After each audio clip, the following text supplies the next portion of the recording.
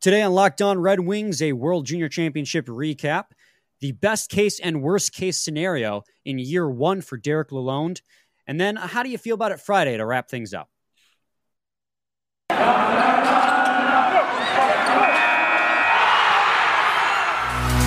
You're Locked On Red Wings, your daily podcast on the Detroit Red Wings, part of the Locked On Podcast Network, your team every day.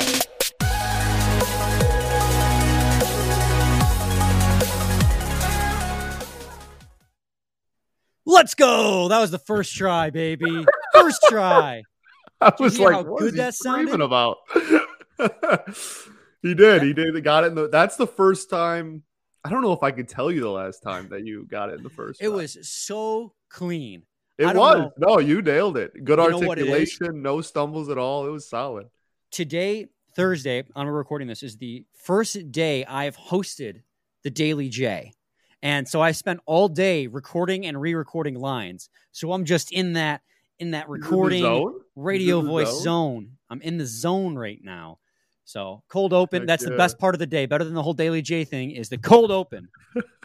Was the best one That take. 30 seconds right there. It was the highlight of Brian's day. Let's go. Today's episode is brought to you by BetOnline. BetOnline has you covered this season with more props, odds, and lines than ever before.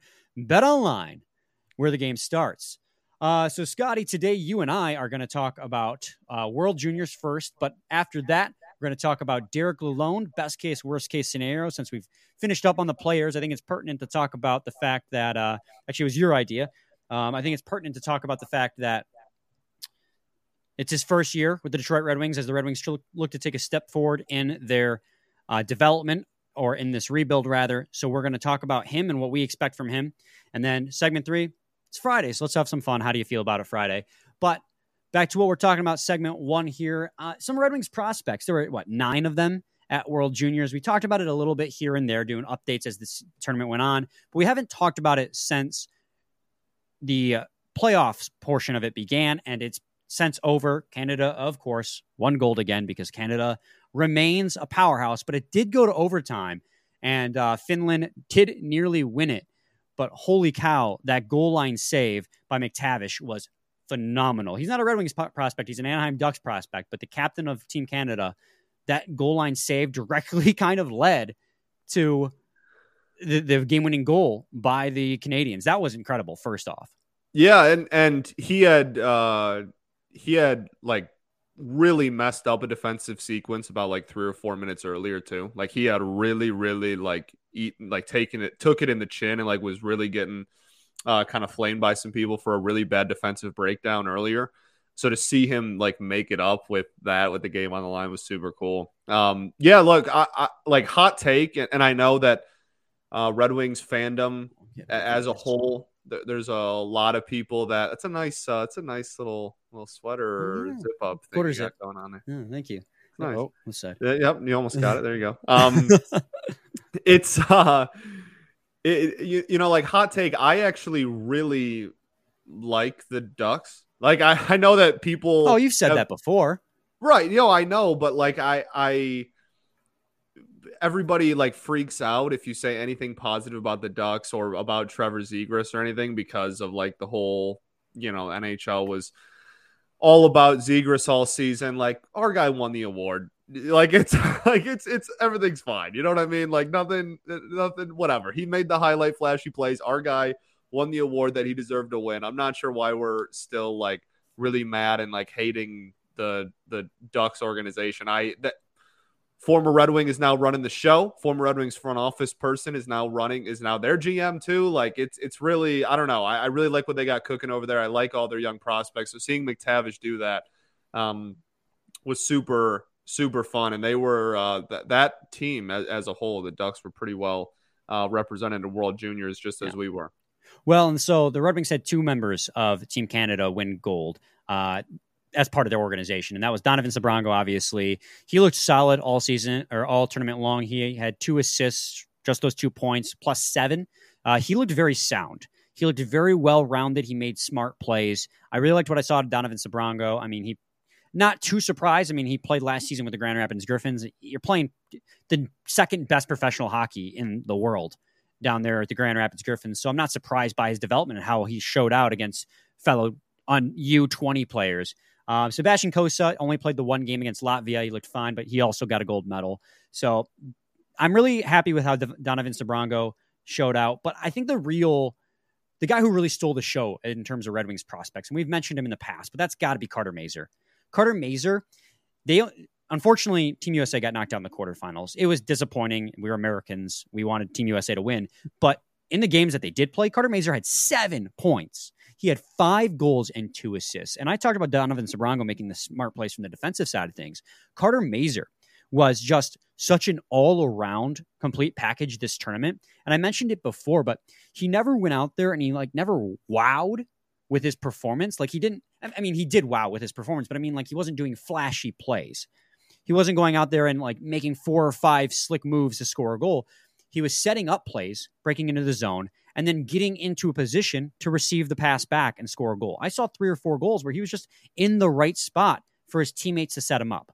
He kept putting himself in positions to succeed, and that is why he did so well. And to cap it off, and when Dan Cleary talked during development camp about Carter Mazur really showing huge improvements since last season, we saw it.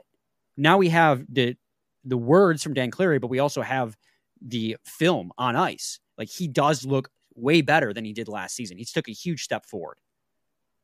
Yeah, absolutely. It was World Juniors are always one of my favorite things to watch. One of my favorite sporting events of the calendar year is World Juniors. It's super cool to see just this pool of talented prospects, and especially again once you get into the later parts of the tournament and you see these powerhouses like Canada and such. So seeing our guys, we talked about it when the World Juniors first started, we were pretty well represented. The Red Wings were pretty well represented as a whole, scattered across, all countries. It was really, really cool to see. And yeah, I agree. There were definitely some standouts, and it would have been really cool to see USA go further, like you said.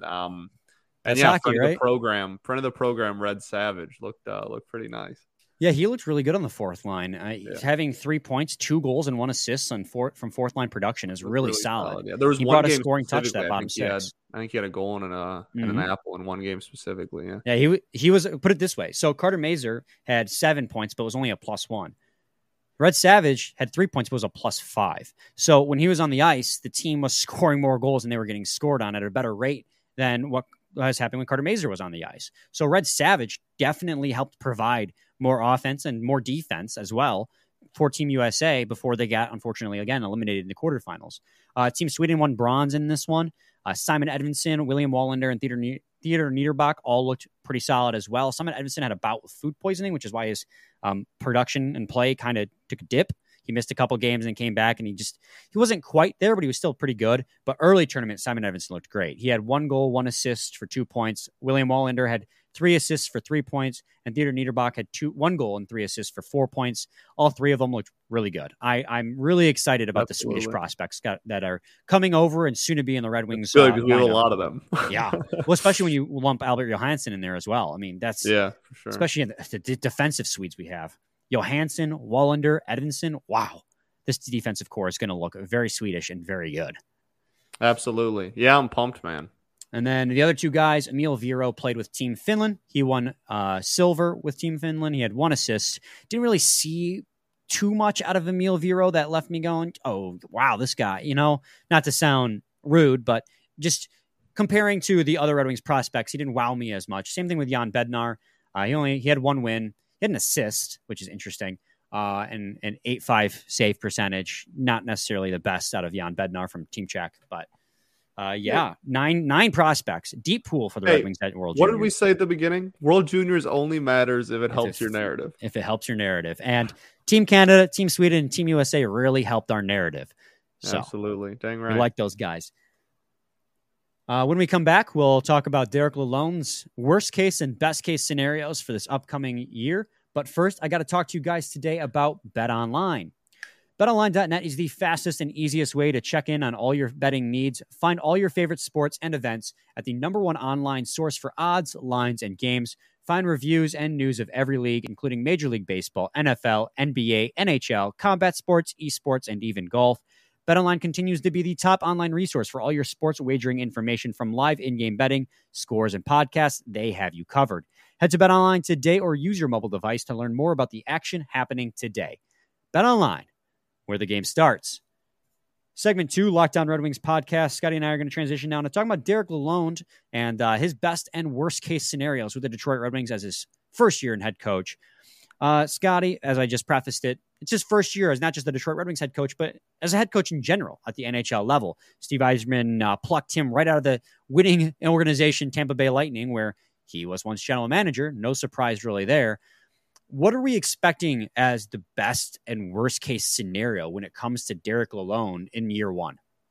Yeah, so I think, like, when judging a coach, I think a lot of this stuff will obviously be reflected in the record at the end of the season, right? Like, that's like the easiest thing to point to and just go, hey, you know, how many games do we need to win for everybody to be satisfied? But also, not all records are the same in the sense that, you know, injuries can happen, massive like the Tigers, like everyone can just be terrible and it doesn't even have to be the manager's fault entirely. Like, you know what I mean? Like, it's just, it's not necessarily all equal in that sense. But I think objectively, one of the things we can all look at and agree on, that he is going to be judged very, I don't want to say harshly, because I don't want to make it like a negative connotation, but very like strictly, like everyone's going to be very much paying attention to the special teams. I think that's hands down the biggest thing. And I know that he's not full, in charge of it right off rip. And I know that we kept some coaches from last year and whatnot, but that has been a massive failure over the last 2, 3, 4, 5 years with this team. And we went out and signed free agents to fit a scheme, like fit the better special teams, like personnel. We have better personnel for penalty kill and power play. And I truly think, again, even though he's not necessarily like the special teams coach, he is the head coach. And that is something that has been so bad. I think that he will be graded pretty harshly on that. So in my like best and worst case, I think that will probably have a decent amount to do with it. So I kind of sort of agree with you on this, not fully. I do think that there is going to be a focus on what Derek Lalonde can do as a first-time head coach. But I think just from the regards that, one, he was handpicked by Steve Yzerman, because we give a long leash to Steve Yzerman. So by consequence, whoever Steve Yzerman picks is going to get a longer leash as well. I think also the fact that he is that first-time head coach, people are going to be a little bit more patient with him. I mean, look at what is happening with Dan Campbell and the Detroit Lions. Have you ever seen, I mean, one, you know, Dan Campbell seems likable. We didn't have that with Matt Patricia. People didn't like him immediately, which means the short leash was that much shorter. But when people like a guy, and if he's a first-time head coach on a rebuilding team, I think people are a little bit more forgiving of problems. The difference here is Dan Campbell took over a team that is at the beginning of a rebuild, where Derek Lalonde is taking over a team that is supposedly coming out of a rebuild. Not necessarily like making the playoffs, but they're starting the upward trajectory. Sure, yeah. It's like the letter V, right? Like that's like the rebuild, right? You crash, then you go up. And the Lions, yeah, Campbell took over before they had even really, I think, hit. I think last year was the bottom out year. Right. And then now, you know, hopefully trending up again. But yeah, I totally get what you're saying, for sure. So Dan Campbell, you can make a little bit more of an argument. He was given a longer leash because there was no expectations for the team. So maybe it is a little tighter on Derek Lalonde because this team has some expectations to them. But I do think that when it comes to best and worst case scenarios, best case scenario for him is obviously, like you said, power play and penalty kill take a huge step forward. Team's production and scheme takes a whole huge step forward. I mean, golly, the The The bar, offensive scheme needs to get significantly the playing not to lose, like parking of the bus thing of Yes. last year drove me up a wall. Yeah. well, also sure. when it comes No to aggressiveness. offensive zone entries, Yeah. if No I aggressive. do- It was the least aggressive NHL team I've ever laid my eyes on. Yeah. they would just dump and chase, which doesn't work at the NHL level. So best case scenario, you need to see the penalty and the penalty kill and the power play take a step forward, as well as the offensive scheme. You need to see there's a lot that needs to improve. Even strength goals against needs to drastically improve. I think that might be the biggest thing. Even strength goals against needs to drastically improve. Goals for needs to improve. But when it comes to his realistic best case, I'm not going to come in here and expect Derek Lalonde as a first-year head coach with a team of guys he's never seen before to just immediately make this team a playoff team. I think his best case scenario is very much in line with the team's best case scenario, which is 5th or 6th in the division. If this team finishes 5th or 6th in the division because of him, not in spite of him, then I will see it as a successful season. Now, if the team finishes 7th or 8th, I would mark that as a worst case scenario, as in the team did not improve whatsoever in terms of, I'm sorry, not 5th or 6th, 4th or 5th as best case scenario. But if they finish below that, 6th, 7th, or 8th, that would be my worst case scenario, because that means the team didn't take nearly as big of a step forward with the added depth. And really all you can do is, obviously you can look at the players and see if they didn't pan out, but look at the line combinations, look at the scheme. Then you know that maybe it's not working quite yet, but in the end, you're still going to have more patience. You're not going to fire Lalonde after year one unless they're historically bad, because you realize that it takes a while for schemes to click. For sure. And I think there's just so many like moving parts on how you can grade a head coach in the NHL. Like if we have the exact same record as last year, but the special teams numbers go up, and I guess it'd be pretty hard to do that, but to have the same record as last year and have the special teams numbers significantly improve. But if we're around, let's say we're the same seed, maybe not the same record, but we're around the same seed, we're around that still like 7-6 range. Like if the power play numbers look up and we continue seeing improvements and good production from the young core, and the players that we signed are solid, I agree with you. I think that he's not like, oh, you got, the 6th seed your first year, you're out of here, and we're just like off ship. Like I agree with you. I do think best case scenario is probably 4 seed. That's like the best everything, best case. Right? Like everything clicks, everything's fantastic. We take a huge leap forward. I think that's like very much best case, like almost seems unobtainable best case, but best case for sure. And then, worst case is probably like you slide back to like the 7th seed. We're not going to be worse than Montreal. You can go ahead and clip this, whatever. It's not going to happen. But why would I click this? I don't want you to be wrong. That a lot of people do. A lot of people enjoy when I'm wrong. But there's just I think that a lot more will be graded on in year one, will be graded on like how individual players and individual schemes look, rather than just like straight up win-loss record. That's the point that I've been trying to say this entire time. It's just like I think that there's a lot more that we can grade him. Like we can be the 6th in the division again and still have a lot of optimism about the following season, about like then, making a playoff push the year after next. That's honestly, you put it perfectly there at the end. I can't say it any better myself, so I won't. Let's go into the next ad read and we'll finish it out with a how do you feel about a Friday? Let's do it. So this is going to be a PSA by the NHTSA about driving sober. You're hanging out with some friends and putting back a few drinks. A few becomes a few too many. As the evening comes to an end and people start to head out, you think of calling for a ride. Nah, you live nearby. You can make it home okay. It's no big deal. What are the odds you'll get pulled over anyway? And even so, what's the worst that can happen? Your insurance goes up, you lose your license, you lose your job, you total your car, you kill someone? Everyone knows about the risks of driving drunk. The results are tragic and often deadly. However, that still doesn't stop everyone from getting behind the wheel while under the influence. That's why police officers are out there right now looking for impaired drivers on our roads to save lives.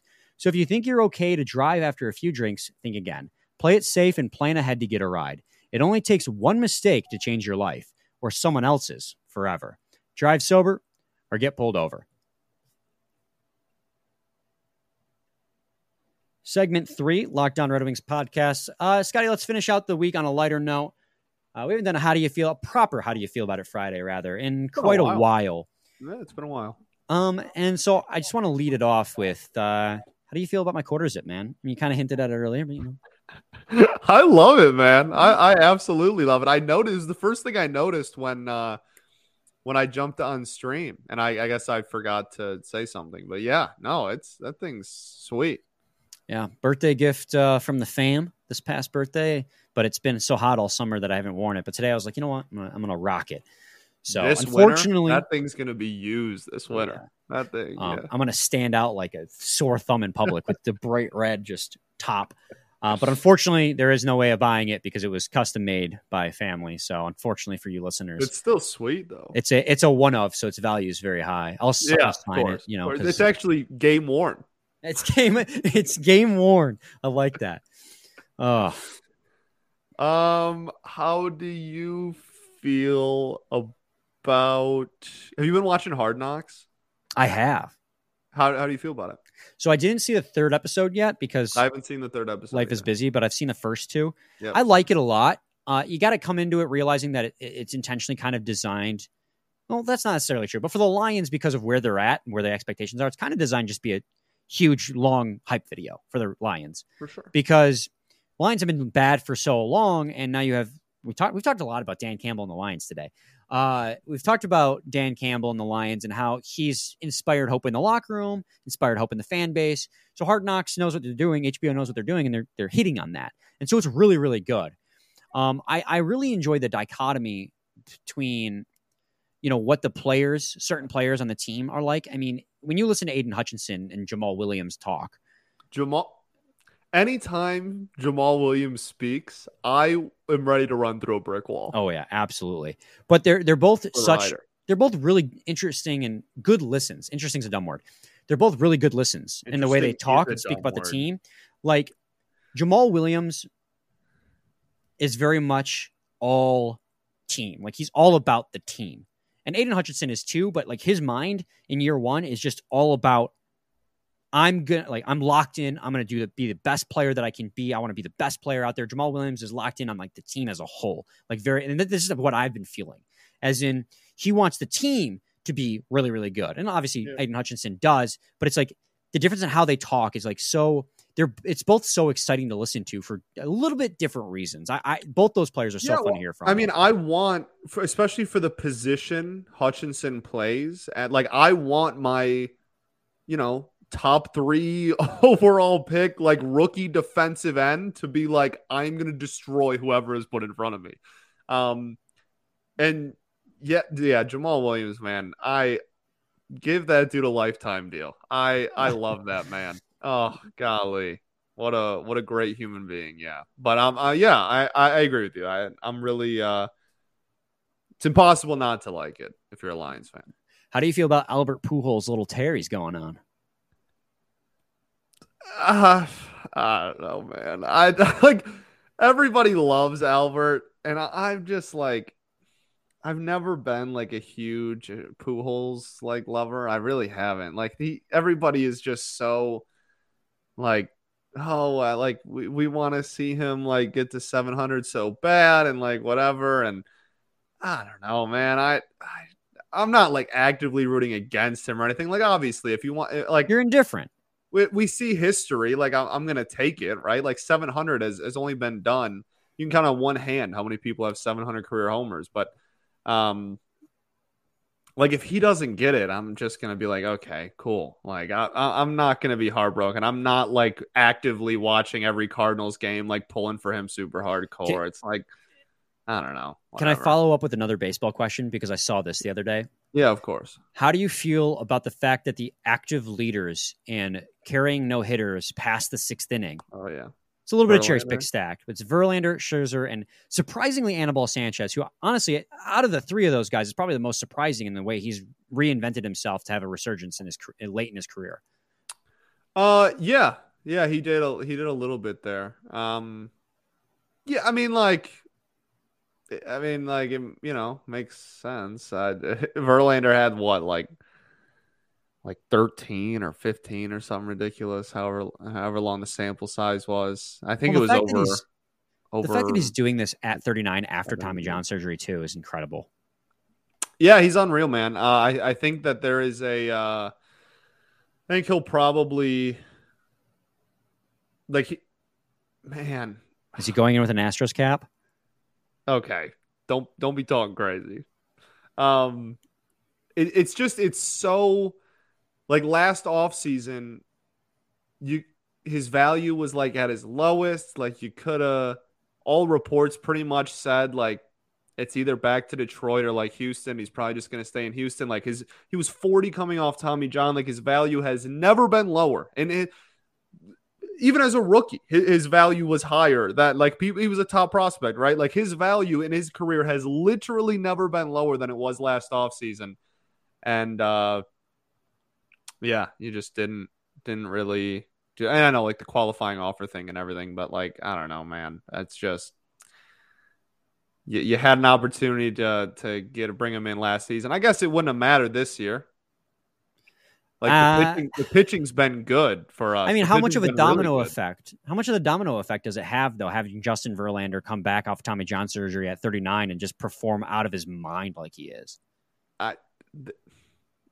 God himself could not make this team hit a baseball. It doesn't matter. Like, there's no like, oh, we have JV and he's doing really well. And like none of these dudes were growing up Tigers fans except for Eric Haas. You know what I mean? Like, it's not like they're like, oh, JV's back. Like, woohoo, like we all are. They're like, Miguel would have hit 30. I'm telling you now. And so it's, and even if they were Tigers fans, it's not going to make them raise their OPSs from 550 to 800. Like, you know what I mean? Like, it's so. This isn't just like, oh, it's the worst offense in baseball this year, and like we're looking to take steps forward. Like, this is quite literally one of the worst offenses in the history of the modern era of baseball, and it's embarrassing. So, another pitcher would not have changed that, I guess, is my final answer there. Like it. Your turn. How do you feel about the word interesting? It's dumb. And you're the reason why I think it's dumb now, because you're right. It means nothing. It's a filler word. It is. Like, what does interesting mean? When something's interesting, it's just it's such a bad adjective to use. It doesn't mean anything. It could be positive. It could be negative. It could be, especially like over text, because like, if you can hear the inflection in someone's voice when they say it, you can kind of be like, oh, that's a sarcastic interesting, or that's a positive interesting, or that's a negative one. Over like if you're writing the word interesting, erase it and rethink of a different word. Because like, I think promise you better words exist to describe what you're thinking of. It literally means nothing. And I went on a whole tangent about this like a year ago on Locked On Tigers. And now anytime on the show that I say the word interesting, I stop myself and say out loud, interesting is a dumb word, and then think of a new word to pick. Like, I refuse to say the word interesting as best I can. It's such a passive-aggressive adjective, too. Like, if you're trying to, and I know I've done it, but if you're trying to describe something you're not really, like, a big fan of player-wise, but you don't want to outright say that was a crappy play or this player is bad, you just go, that was a interesting play, you know? Right. Like, it's just... Well, that's the thing. You can use it in so many different situations because it means nothing. Mm-hmm. It doesn't mean anything. Like, you're right. It's so dumb, dude. I cannot stand that word. And I've made an active attempt over the last like 12 to 14 months to like never say it because I think it doesn't accomplish anything. All right, we got time for one more. How do you feel about Phil Kessel to the Vegas Golden Knights? Man, I don't really. I think it's pretty like renowned that nobody really likes Vegas anymore. I think it was like a cool, you know what I mean? Like the first year, right? Like the first season, it was like, oh my goodness, they're good and they're an expansion team. It's cute and cool. And then like pretty much immediately after season one, people stopped liking Vegas. And Yeah, I mean, like, definitely a good value move. Like, if you look at the contract, like, definitely a solid value move for him. But It's good I for don't Kessel really, too. yeah, absolutely. But I don't wish success to the Vegas Golden Knights. I'll say so. Yeah, but I wish success to Phil Kessel. And like if Phil Kessel at his I agree. age I is like capable Phil of putting up 40 points with the Arizona Coyotes, then he'll probably do even better with the Vegas Golden Knights. So I think he's going to have a good season. I'm excited for him. He's a great player still. I'm just not excited for offense, Vegas. man. Oh, Vegas really does have an offense. And like the back end is going to be probably where some of the question marks lie between goaltending and defense both, but they have a really, really electric offense. It's going to be they're going to be in a lot of take the over. BetOnline.ag, take the over on Vegas games this year. Yeah. Because the over, sorry, not the over. You're right. Their offense is potent, but their goaltending is a huge question mark because they traded Fleury to Chicago, obviously, last offseason. And then this offseason, Robin Leonard has undergone double hip surgery. Yeah. So their goaltending is a huge question mark. So it's going to be interesting to see what they can. They don't have that. Not interesting. Defense either. Yeah. Not incredibly, but that offense is deep and good, man. They'll be in playoff conversations. They missed this past year, but I think they'll be definitely in the conversation. Or even like last year was even like, I don't want to call it a fluke because like they lost a lot of games, but like they lost to us. There was that one graph, remember, that had like everyone's playoff probability on it, and Vegas's with like 20 games left in the season, right, was like 90 something percent, and then they missed the postseason because they just like dang near lost out. Yeah. So like they probably should have been there last year too. Like it's still a good team. It's just going to be a lot of high scoring games, and I do root for Phil Kessel, even though I don't really root for Vegas. So that's fair. All right, that's going to do it for us on Locked On Red Wings for the week. We'll be back on Monday. Not really sure what we're going to talk about yet, but we'll figure that out when we get there. Thanks for making Locked On Red Wings your first listen every day. Now make your second listen Locked On NHL. Locked On experts give you a daily 30-minute podcast on all things NHL all year long. Stay up to date on everything in the hockey world. Locked On NHL, your daily 30-minute NHL podcast. Scotty, any final thoughts, man? We ball. Same time, same place. It's your team every day. Bet online.